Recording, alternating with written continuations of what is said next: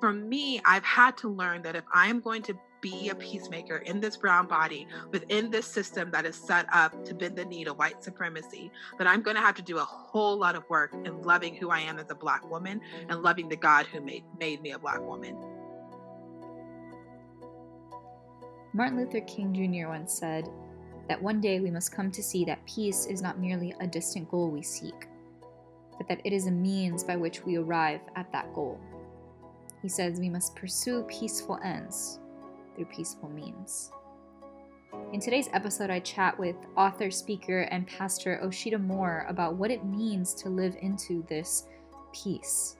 And within that, we talk about what it means to be a peacemaker, particularly what it means for a white person to be a peacemaker. Osheta shares some really helpful and insightful stuff about holistic and sustainable wholeness and restoration as we engage in anti-racism work.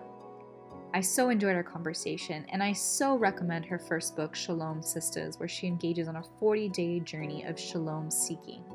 And of course, her upcoming book titled Dear White Peacemakers.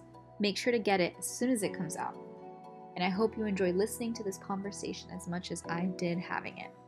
Welcome to the Protagonistas.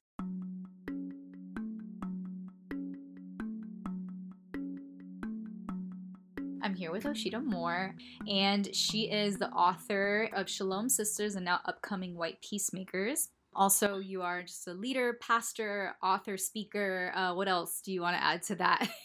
I think that covers like that part of my life. I mean, I'm a wife and a mom. I'm a dog mom. I kind of like my cat, you know. There's that part of my life. Yeah. That's funny. Yeah, I'm a cat mom too, so I really love my cat, so I know they can be jerks sometimes.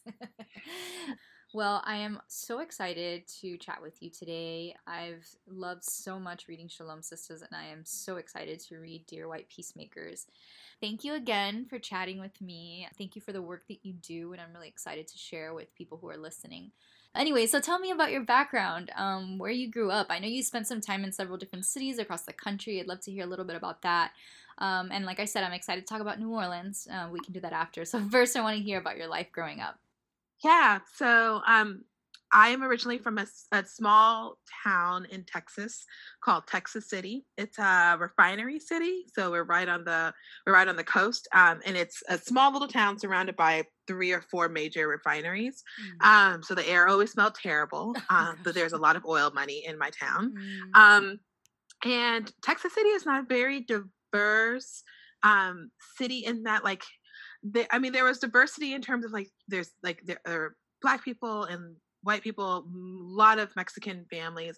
So like when I would look at Texas City, it would feel diverse, but there wasn't a whole lot of diversity within those groups. So like there was like only like really one way to really be Black, or like one way to really be like Latina, or one way to be white. And so for me, like I always felt like a fish out of water in Texas City, because I am a Black woman, or I was a Black girl who was raised by my dad, who has 2 master's degrees, and he was a psychologist, and he was very, very concerned about me thriving in the world. And so a lot of my cultural identity as a Black person was repressed, and we were actually encouraged to not lean into any kind of Black stereotypes or any of that. So I never really felt like my full self in that small town. So as soon as I could graduate, I went away to college, and I came to faith as a child, and knew that I wanted to go into full-time ministry as a teen. So when I left Texas City, I went to Springfield, Missouri, because the tradition that I came to faith in was the Assembly of God, and Springfield's kind of like the Mecca for Assembly of God liberal arts schools. There was CBC, and there was Evangel, which is the school I went to. And I went there because I really thought that I wanted to go to a place where my faith would be challenged, and I would really have to have an answer for what I believe and why I believe what I believe. But I actually found that bubble was really hard for me to, like, my faith really suffered there, because there's a lot of legalism. There's a lot of things going on in that school that just really turned me off. Like I found that my love for Jesus was waning, and I had to get out of that context. So then I went back to Texas, and so I lived in Texas until lived in North Texas, University of North Texas is where I went. Then my husband and I met up on a short-term mission trip, which is a whole long story, in New Orleans, and I served in New Oh, Orleans okay. for a week doing all kind of urban ministry. I did sidewalk Sunday school and housing development. We preached on the streets during Mardi Gras. We went to a homeless shelter, like, and I that was really where I sensed deeply that I wanted to move to New Orleans and build a life there, but also build like ministry there and care for like one neighborhood. And we Mm. were there until Hurricane Katrina happened, and then we evacuated. I had a 3 year old at that point, and then I was 8 months pregnant with our second. So we evacuated, moved to Boston sight unseen for my husband to go to seminary. He went Wow. to seminary. It took him 9 years to finish seminary because right after we had our second, 3 months later, we found out we were pregnant with our third. Oh my So he had gosh. to take it slowly. Right. Then moved from Boston to LA for him to be an associate for 2 years, and then moved from LA to here where I am now in Wow. St. Paul, where he is a pastor at a small church called Roots Covenant, and then I'm a pastor at a larger kind of like mega church called Woodland Hills in this area. I'm teaching an outreach pastor at Woodland, and that's kind of where I'll Wow. be living in our country. Oh, that's amazing. Okay, so I do want to ask you about. Okay, so your first book is essentially about peace, right? About shalom, about being a shalom sister, as you call it, which I love that term. Okay, so from the way that your book is organized, it seems like this idea of living as a shalom sister was birthed after Hurricane Katrina, or sort of in that process of having lost Mhm. everything, your home, your ministry, etc. Can you share a little bit about what that journey of recognizing that your value and worth essentially came from that sort of ministry and what you were doing? In fact, you wrote about how you arrived in Boston after relocating after the storm, and it was, quote, just you without urban ministry, and how Mhm. just you, quote, wasn't enough. I'd love for you to expand on that and the journey Yeah. of essentially becoming a shalom sister. Yeah. So for me, the teachings from Jesus, from the Sermon on the Mount, like "Blessed are the peacemakers," was always a really hard teaching for me, as I was coming to faith to really understand, like, what does peacemaking mean? Because of the pictures that we have of peacemakers, as like peacemakers by personality type that are like really zen and calm kind of Mm-hmm. people, or peacemakers who like do the work of peacemaking, like maybe go overseas or they have degrees in conflict mediation or things like that. And so for me, whenever I would read that and I would imagine Jesus as my Prince of Peace, it just felt really irrelevant to me. And so I was just like, peacemaking and shalom and all that, that's just not for me. But then when I served that week in New Orleans, the concept of shalom was brought up a few times, and within the context of we are seeking the shalom of our city, Jeremiah 29:11, and Mm-hmm. that peacemaking was really tied to this idea of restoring a community, restoring a city, restoring a family, like Right. being in the active work of restoration and redemption Mm-hmm. for others. And so that's really where my concept of shalom, that's how I was introduced to it. And Mm-hmm. so when we moved away from New Orleans and we moved to Boston, and became very clear that, the only kind of peacemaking that was going to happen was like during that witching hour when all the babies are crying all the time. Mm-hmm. And like I was not going to be doing any of those sexy, sensational urban ministry things that I was doing. Like we Right. literally had gang members around our table and we had to tell them like, put your guns at our door before you come in. Like Yeah. you like that was the kind of like peacemaking mediation stuff that we were doing. And I wasn't going to be having gang members around my table with like three Right. little ones in Cambridge. Where was I even going to find gang members to trust to bring to my table?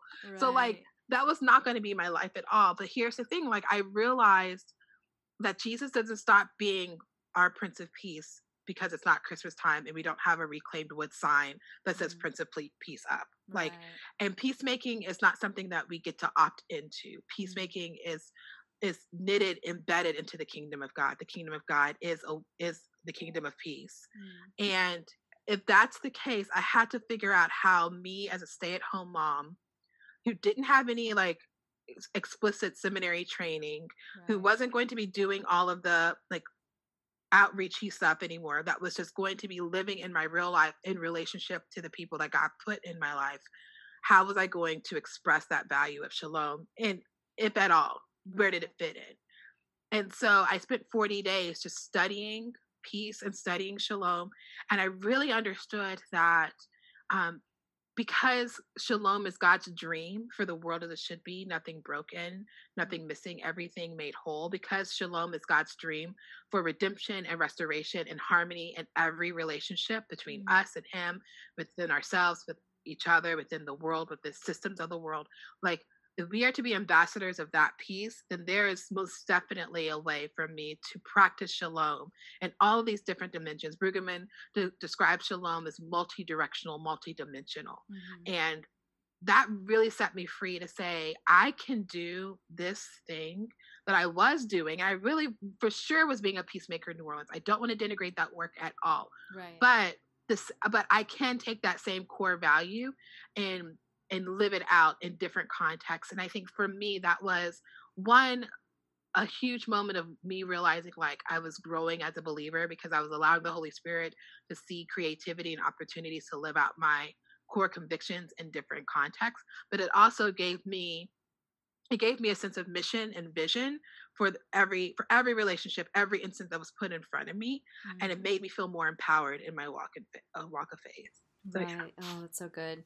Yeah, and as you were speaking, I just kept thinking of like, holistic restoration, like holistic, Hmm. right? Like it's every aspect, like you said, like relational in every way. And obviously it's macro, it's systemic, and then it's personal. It's, again, relational. And so and you had mentioned, I don't know if you mentioned it now as well as you were speaking exactly these words, but in your book you talk about shalom as peace as a way of being. And I'm Hmm. curious how you live into that as a Black woman in our, in society, in an unjust world, right? In between the tension of peace and the opposite of peace, as far as, what's going on in our society, or the tension between joy and brokenness. And what is sort of that tension for you, and how do you, live that out? Hmm. Well, that's hard. Yeah. Yeah. And it's, yeah, I feel like, well, one of the things that I tell myself often, and when I am talking about shalom and peacemaking, is that I do not think it's healthy and I do not think it's wise to ever try to be a part of creating justice or creating wholeness, practicing shalom and systems and for others if we are not doing the work of shalom within ourselves and if we're people of Mm, faith between us and our God. mm, Because I believe that from that wellspring of wholeness and healing, then we are able to partner with God to create wholeness and healing. right. And when we step into those works, so when I try to get out there and I do any sort of work on racial justice or be a part of any other conversation about that, and I still feel like anger or frustration or bitterness or just there's parts of me that's not healed as a Black woman between like in myself and with God, there is a like neediness and an anxiety that comes out of me. There is a lack of patience. Right. There is I I I, I can sense that I'm like, I need you, white person, or need you, white leader, to respond this way because I need you. I need to know that all this work is worth it and Right. validated by your response. Mm, And for me, I've had to learn that if I'm going to be a peacemaker in this brown body within this system that is set up to bend the knee to white supremacy, that I'm going to have to do a whole lot of work in loving who I am as a Black woman and mm, loving the God who made me Black, amen. made me a Black woman, and Amen. knowing that there's nothing wrong with that. And when I do that work, then I'm able to enter into these conversations and to seek peace specifically around race with Mm, just this open-handedness to know like my belovedness and my okayness and my like restoration is not dependent on dependent on you or your journey or where you are. I am just offering you another perspective and I'm here to have a conversation with you. If you don't want to have that conversation, great. I mean, I really feel like that's what Jesus was saying, was yeah. like kick the dust off off your sandals Yeah. when you leave. It's like, you have that confidence to say, I don't need you to make me feel okay about the person that God made me to be and the work that I'm doing right Yeah. now. And so for me, that's the tension that I've had to really like sit with is, am I doing, I have a chapter in the book about peacekeeping versus peacemaking. Mm, And that is really at the core of peacekeeping versus peacemaking. Peacekeeping is all built up in anxiety and controlling others to make right. yourself feel okay and Mm, feel good. And peacemaking is partnering with God and looking at something broken and saying, how do we fix this together? The person who's affected by the brokenness, the God who sees the brokenness, and me who can be a part of highlighting that brokenness and walking alongside you to wholeness. But it's a more creative and generative space. And so that's kind of how I've had to learn peace. Like peace as a way of being is me really being at peace with God and with myself. And so I've had to cultivate a lot of practices of around belovedness and around using my Mm. imagination to picture God or picture Jesus being with me and being proud of me or telling me all the beauty of my brown skin. I've had Yeah. to do a lot of work at sitting in the Genesis narrative and the it is good. I've spent a lot of time just Yes. looking at every time God says it is good and then Yeah. saying it is good. Mm. It is good that I am a brown woman. Right. Um and then also joy as a means or as a weapon against that despair that naturally comes from living in this broken world is a huge part of my practice because I feel like the things that have really healed me is leaning into black joy and looking at Mm. other brown people just fully loving themselves and Yeah. loving who God made them to be and using their creativity. That brings me a lot of hope moving Oh, forward. that's so good. That's so good. Thank you so much.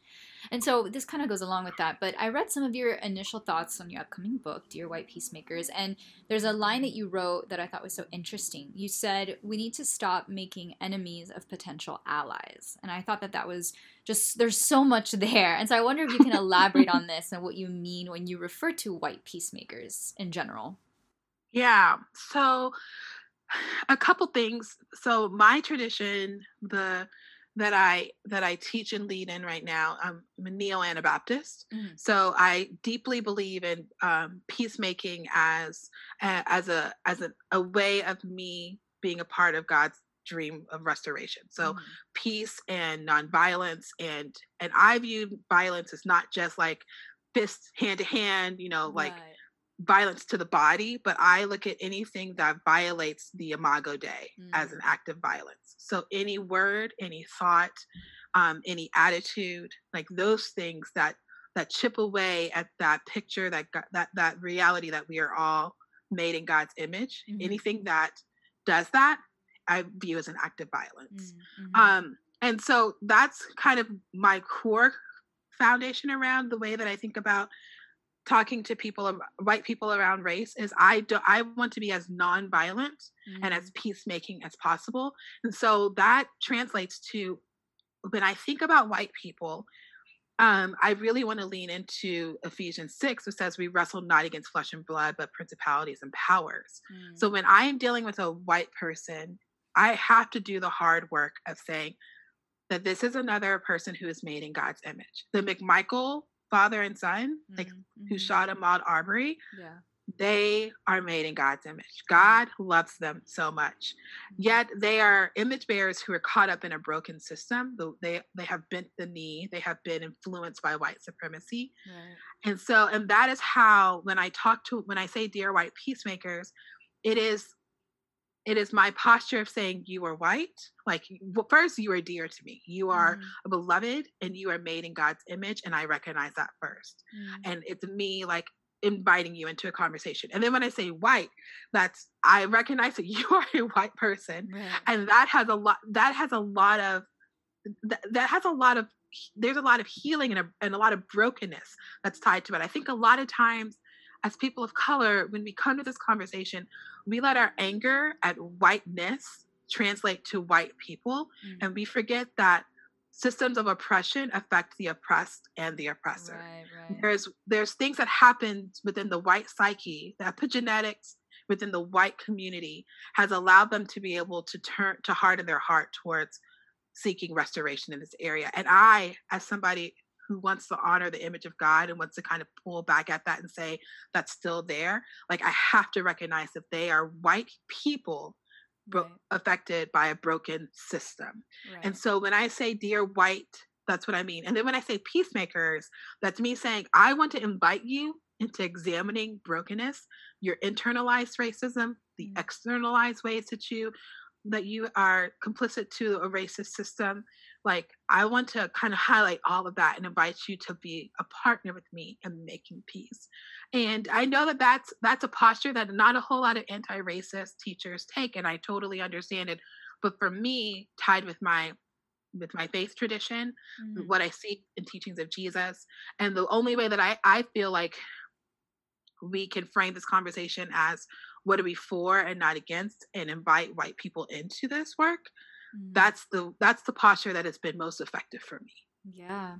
Yeah, and I so appreciate that because I think that you it's funny because I actually just spoke with Marlena Graves about her upcoming book. Yeah, and it's something that I think both of you are like do in your work that I think is so necessary and so beautiful is that you're sort of speaking into this balance of like you said the inner work and then the systemic work, right? Because we can pendulum swing from one to the other and we can be very so focused on systemic work that we need to do, right? And the voting and these are all things that we need to do and things that are important, but then it's like the personal piety or like the personal work of like the heart, the heart transformation that we need to do in ourselves. I think sometimes like we can focus on one above or over the other, and so I think that it's really important, as you mentioned, that these need to go hand in hand, because it can the very thing that we're fighting against we can become in that hate or in that whatever we feel in our hearts.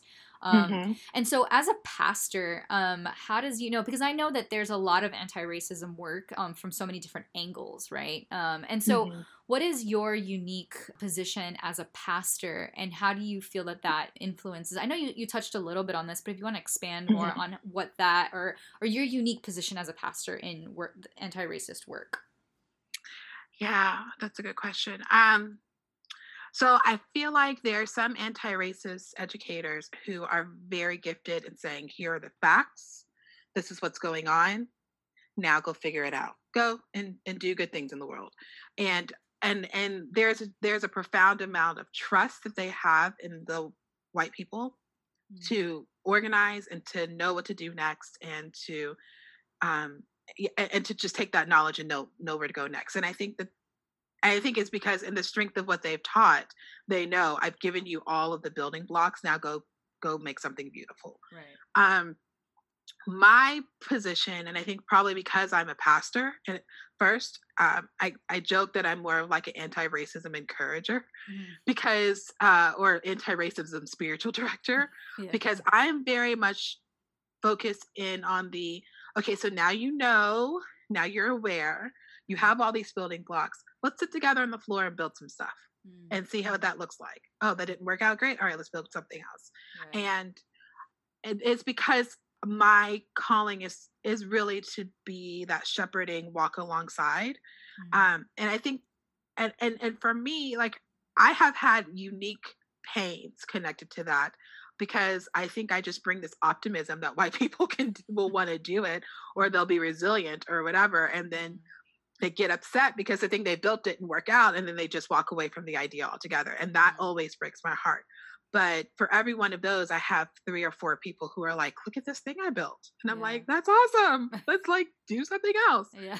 And so, and also I really care about like, I really care about dealing with those negative emotions that do come up when a white person or when any person, but specifically because I'm called to walk alongside white people, those negative emotions that do come up, like guilt and shame and fear and inadequacy and imposter syndrome and like all of these kind of natural things that will come up as you're doing this work. I'm very concerned about who and how are you building the skill set that you need to be resilient so that this can be sustainable work for you. And so for me, being a pastor and doing this work really requires me to have a long suffering view, but I couldn't within good conscience build something, create a course and just say go. I really am like checking in like 2 or 3 months down the road, like how are you doing with that? What Right. else? Do you have any other questions? And it's a slower process. I mean, I feel like I've discipled dozens of people through this process where I look at other anti-racism teachers and they have thousands of people who they've touched and but I think that when we look at the body of Christ and each of our different gifts, we need Right. both. Right. We Right. need all of us to kind of bring our unique skill set, our unique giftings, our unique perspective, especially around this issue, and say, hey, I can offer some long suffering over here if you do like a really amazing teaching over there. Right. Like Right. and Right. kind of help each other so that we can dismantle racism Yeah. together.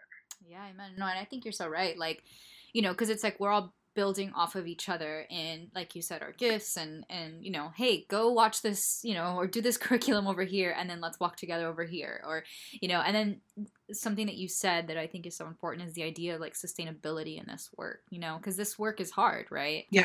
Yeah. Very hard. And I think that if you are a white person, joining in on the work of anti-racism, like that involves work for you too, right? Like that's hard work on your end too. And so I think that I really like your view of this sustainability. Like, how can we sustain this work where we don't get burned out, we don't get exhausted or frustrated and want to give up, but where we can do this for the rest of our lives and disciple people along the way. And so I think that's yeah. really, Oh, thanks. Well, yeah, and I was gonna say like, and then also, I guess for me, what I really care about are the relationships, like the modeling of relational wholeness as we're going through this. And so for me, like I agree with MLK when he says the ends must be within the means. And if my end is racial unity, then I have to practice unity in the midst of building that. Right. And so for some, the end is mobilization and Right. getting people to be aware and organize and go. And so it makes sense that their teachings are usually around those kind of concepts. But for me, I really do want us to be cultivating a bunch of these little pictures of the kingdom of God just all around in the ways that we are relating to one another, white person and person of color, that will expose white supremacy for the evil that it is, because we see all of this beauty and good around us. Amen. So you mentioned this idea of Sankofa.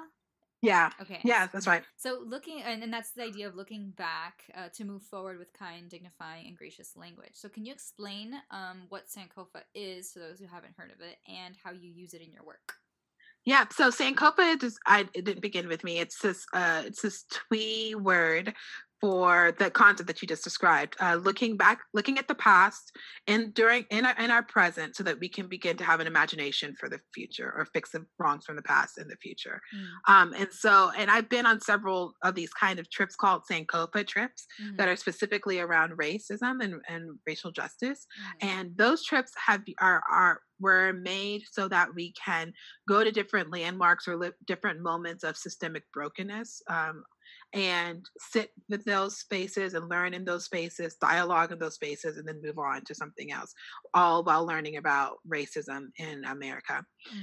And for me, the embodiment of Sankofa, the actively practicing looking back, learning history.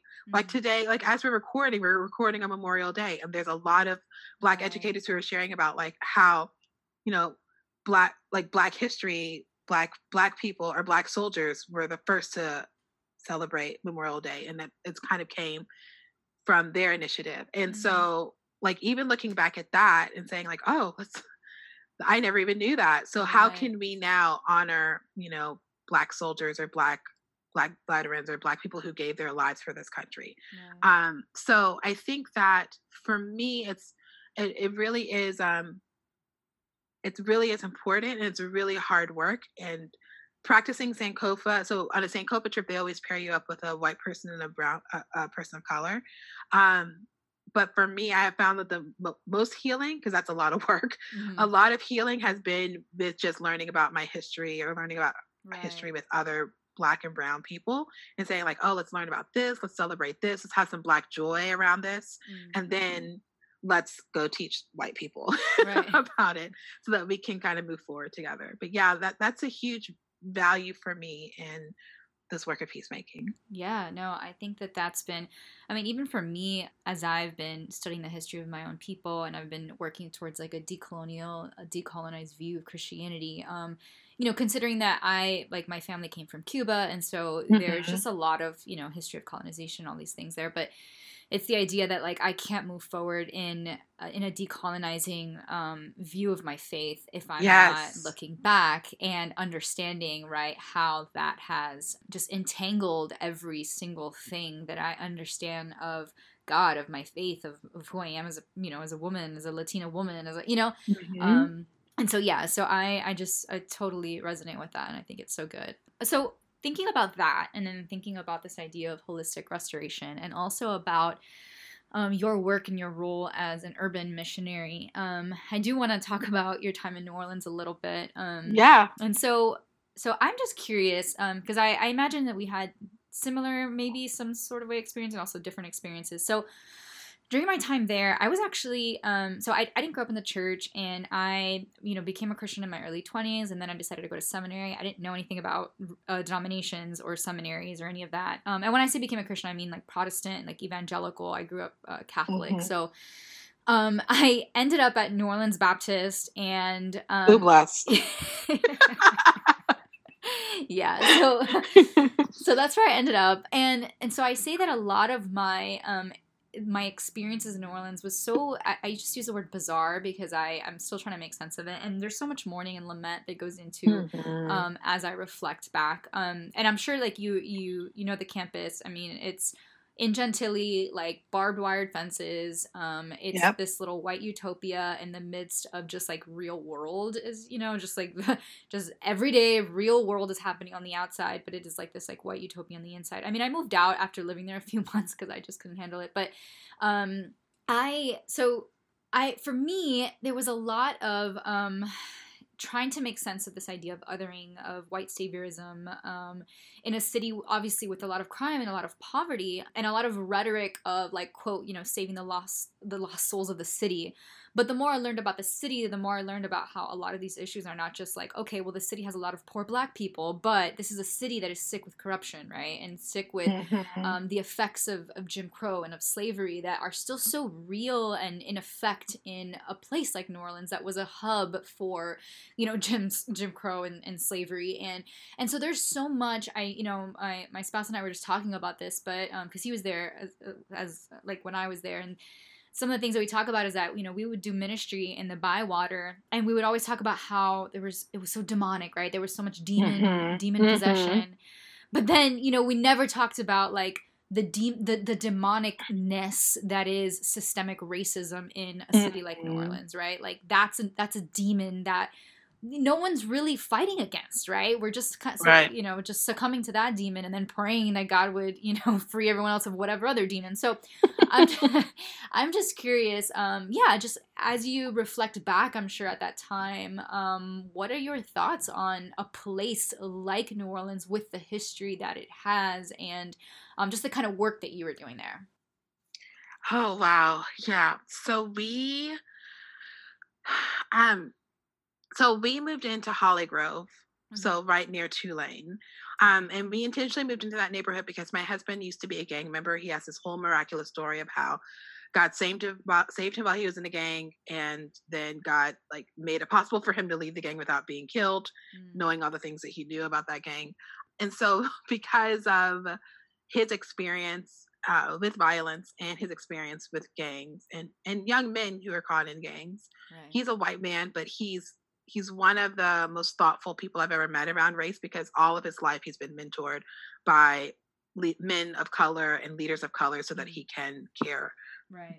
better and more wholeheartedly for teens of color. Mm-hmm. So when we moved into Holly Grove, and like what you just said, it's so true. Mm-hmm. The language around New Orleans, Mm-hmm. and I don't know if it's because of its history with voodoo and Voodoo, witchcraft yeah. and all that Yeah. stuff or what, but the language around New Orleans is always so spiritual. It's more Right. spiritual than any other city Yeah. language of any other city I've ever lived in. Yeah. And I'm Assembly of God, so I was raised to look to like praise Jesus when I got that parking spot because that meant an angel was interceding on my behalf. Like I was like Right. raised to look for a demon behind every bushel. Yeah. But I've never lived in a city where they're so hyper aware of spiritual dynamics and spiritual forces, but it's always around things that are affecting brown and black communities, like you said. Right. And I remember one time my husband and we had our first before we got married. So I was pregnant with our first, and we were at a prayer rally. It's a long story, but we were at a prayer rally, and this guy came up in New Orleans, and he came up to us, and he was praying for us, and he like looked at me pregnant, and then he looked at my husband, who was my boyfriend at that time, and he was like, "Oh, are you guys together?" And he's like, we were like, "Yeah." And he was like, "Okay." And he started praying for like a friendship, that we would be really good friends, and that God would like make us friends. And he kept saying that. And when we were driving home, and he said something about the spirit of lust, and like all these like weird things, like protect them from the spirit of lust. And I was like, well, joke's on him, because my husband and I are like best friends now, so yay. And we're married. But it was like, in that moment we saw like all of his like racism, and like this, like he was influenced by this spirit, like the spirit of white supremacy, in the way that he was praying for us. And so like for me, I just cannot get over the fact that we are having a conversation around race that is completely devoid of the spiritual aspects or the spiritual influence of race. And we are not when we talk about systems, we're not recognizing like the influences of those systems. And I think that that's really where my eyes were opened up to, gosh, we can, like, even white supremacy can enter into the language around that we have around faith and prayer and spiritual warfare, when it's like, gosh, we are all influenced by spiritual forces. And oftentimes white supremacy is the largest or most influential force in some of these conversations. Right. Yeah. And I've always just felt like, like when I say I experienced so much lament, so much mourning, thinking about that time, because I was still like considering the context that I was in, and there was still so much. I mean, I blame it, of course, on my own ignorance. I don't want to just blame it on everyone else. But, it's just this idea of like, we would be in the Bywater, and we would see like this black man, obviously homeless and speaking to himself. And we'd immediately blame that on some sort of demon that has possessed him, and not on the systems that have put him there, and the systems that keep him there. Right. And so, yeah, so I'm actually curious also to hear, because I like what you were just saying about this, how we put spiritual language on, and we kind of like do that on both aspects of it. But growing up as someone who, or as someone who grew up in a very spiritual, spiritually aware context, how do you practice that aspect of your faith alongside the very everyday, day-to-day, justice sort of work? Like, what is your spiritual and, just spiritual life in connection with the work that you do? Well, I think one of the things that I had to deconstruct when I left the Assembly of God and then reconstruct was how to talk about the spiritual realm and spiritual warfare and the powers and principalities, how to talk about it without sounding like I just came from a Carmen concert where we just sang Satan Bite the Dust and we wanted to riot and all of that. So one of the things I've done some reading of Walter Wink, and he's very big on naming the powers and acknowledging that there are individuals, and then there are individuals who are affected by those systems, and then those systems are affected by spiritual forces, and like naming those powers and naming those things, but not tying like this. My AG background kind of tied to this super spiritual, I'm a prayer warrior, like I am aware of the spiritual realm, kind of like they baptize that kind of behavior. And that, if you're pacing and praying in the middle of the night, then that's all you really have to do around spiritual warfare. But Walter Wink, the way that he talks about the spiritual forces is that knowing what those spiritual forces are, calling it, naming that as violence, naming that as dominion, naming that as white supremacy, like we've been using, and then saying, okay, white supremacy affects all of these systems: healthcare, education, mental health, churches, like start naming all these systems. Now we say, okay, so now we can say, okay, now my work in this is to pray, but then to work, and then to move, like pray and then partner with God. And so now what can I do? What in these systems is God asking me to be a part of advocating for and seeking change, so that the people within those systems can now seek healing and be relieved of that oppression? And so thinking about it like that, where I no longer think that the only way that I engage with quote unquote spiritual warfare is getting up at 2 a.m. and anointing like my computer or anointing something and being like, okay, now I'm praying about, the things I saw on Instagram the other day or whatever, like some like magical like thing that I do. Like spiritual warfare is me actually like praying And then and then doing. doing something about it. Right. And um and that kind of just that really centers me and grounds me in a way where I'm no longer surprised when things happen. Like when I saw Ahmaud Arbery, I was grieving and heartbroken, but I was not surprised because Right. I know that there are systems at play and there are influences to those systems that are causing violence to human bodies every single day. Right. And so then it's up to me to say, God, what is my practice of peace here? And sometimes those practices of peace are not just signing a petition and writing some Instagram post, but like checking in on my Black friends and sitting with them Mm. and grieving with them. Hmm. Sometimes the practice of peace is me getting alone and being alone with God and saying, like, I'm afraid in this brown body. I'm afraid that I'm raising brown children. Like, Mm. comfort me, Lord. Yeah. Like, so spiritual warfare for me has always been taught this thing that I just do and pray, and that makes me a great Christian. But spiritual warfare is this constant practice of um, praying and being aware of what's going on, but then looking for some way to embody it because we are practicing these spiritual ideas in these human bodies, Mm. and our resistance against the forces isn't different than our choosing to practice a contemplative practice or fasting or studying the Bible. Yeah. That's so good. So good. Well, I am so thankful for this conversation and for all of your wisdom. And I'm so thankful for your book to be released into the world. When is it scheduled to be released? Well, I mean, pre COVID-19, it was supposed to be during January, during Black History Month. So Oh, okay. hopefully it's still then. Yeah. Yeah. Oh man. Well, I mean, things are looking like they're like moving forward. I don't know, there's a Yeah, lot of yeah, slowly but surely, which is right. a whole thing. Right, So many exactly. people It's have such a all the feelings complicated around that right now. right. It's like, okay, well, things are moving forward. I mean, I guess that's good, but then also no. So I don't know how I feel, and I'm just It gonna.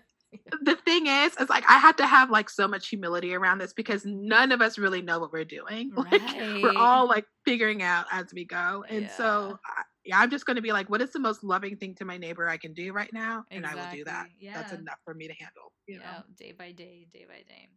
Exactly. Yeah. So, how can the people listening to this podcast follow you, or where can they follow you?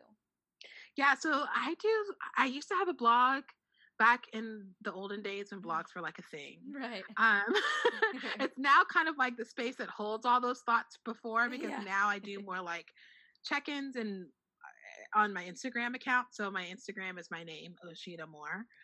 So that's probably the best place to kind of find me. And then there's a link in my profile that has like links to all the stuff. So if they want to go listen to a sermon that I preached at Roots or Woodland, they can do that from there. If they want to support me through Patreon or anything like that, they can do that through there. They just want to say hey to me, then slide into my DMs. Like I'm pretty good on that. So yeah, that's the best Awesome. place is my Instagram account. Awesome. Great. Thank you so much. This was such an awesome conversation, and I know so many Oh people my will be so gosh, I moved loved by it. it. Thanks for having Yeah. me. This was such a good conversation. Yeah, no, thank you so much. And I'm sure that we will see each other around the interwebs soon. So, I hope so. yeah. Alrighty. Well, thanks again, Oshida. I hope you have a wonderful week. You too. Take care. Alrighty. Bye.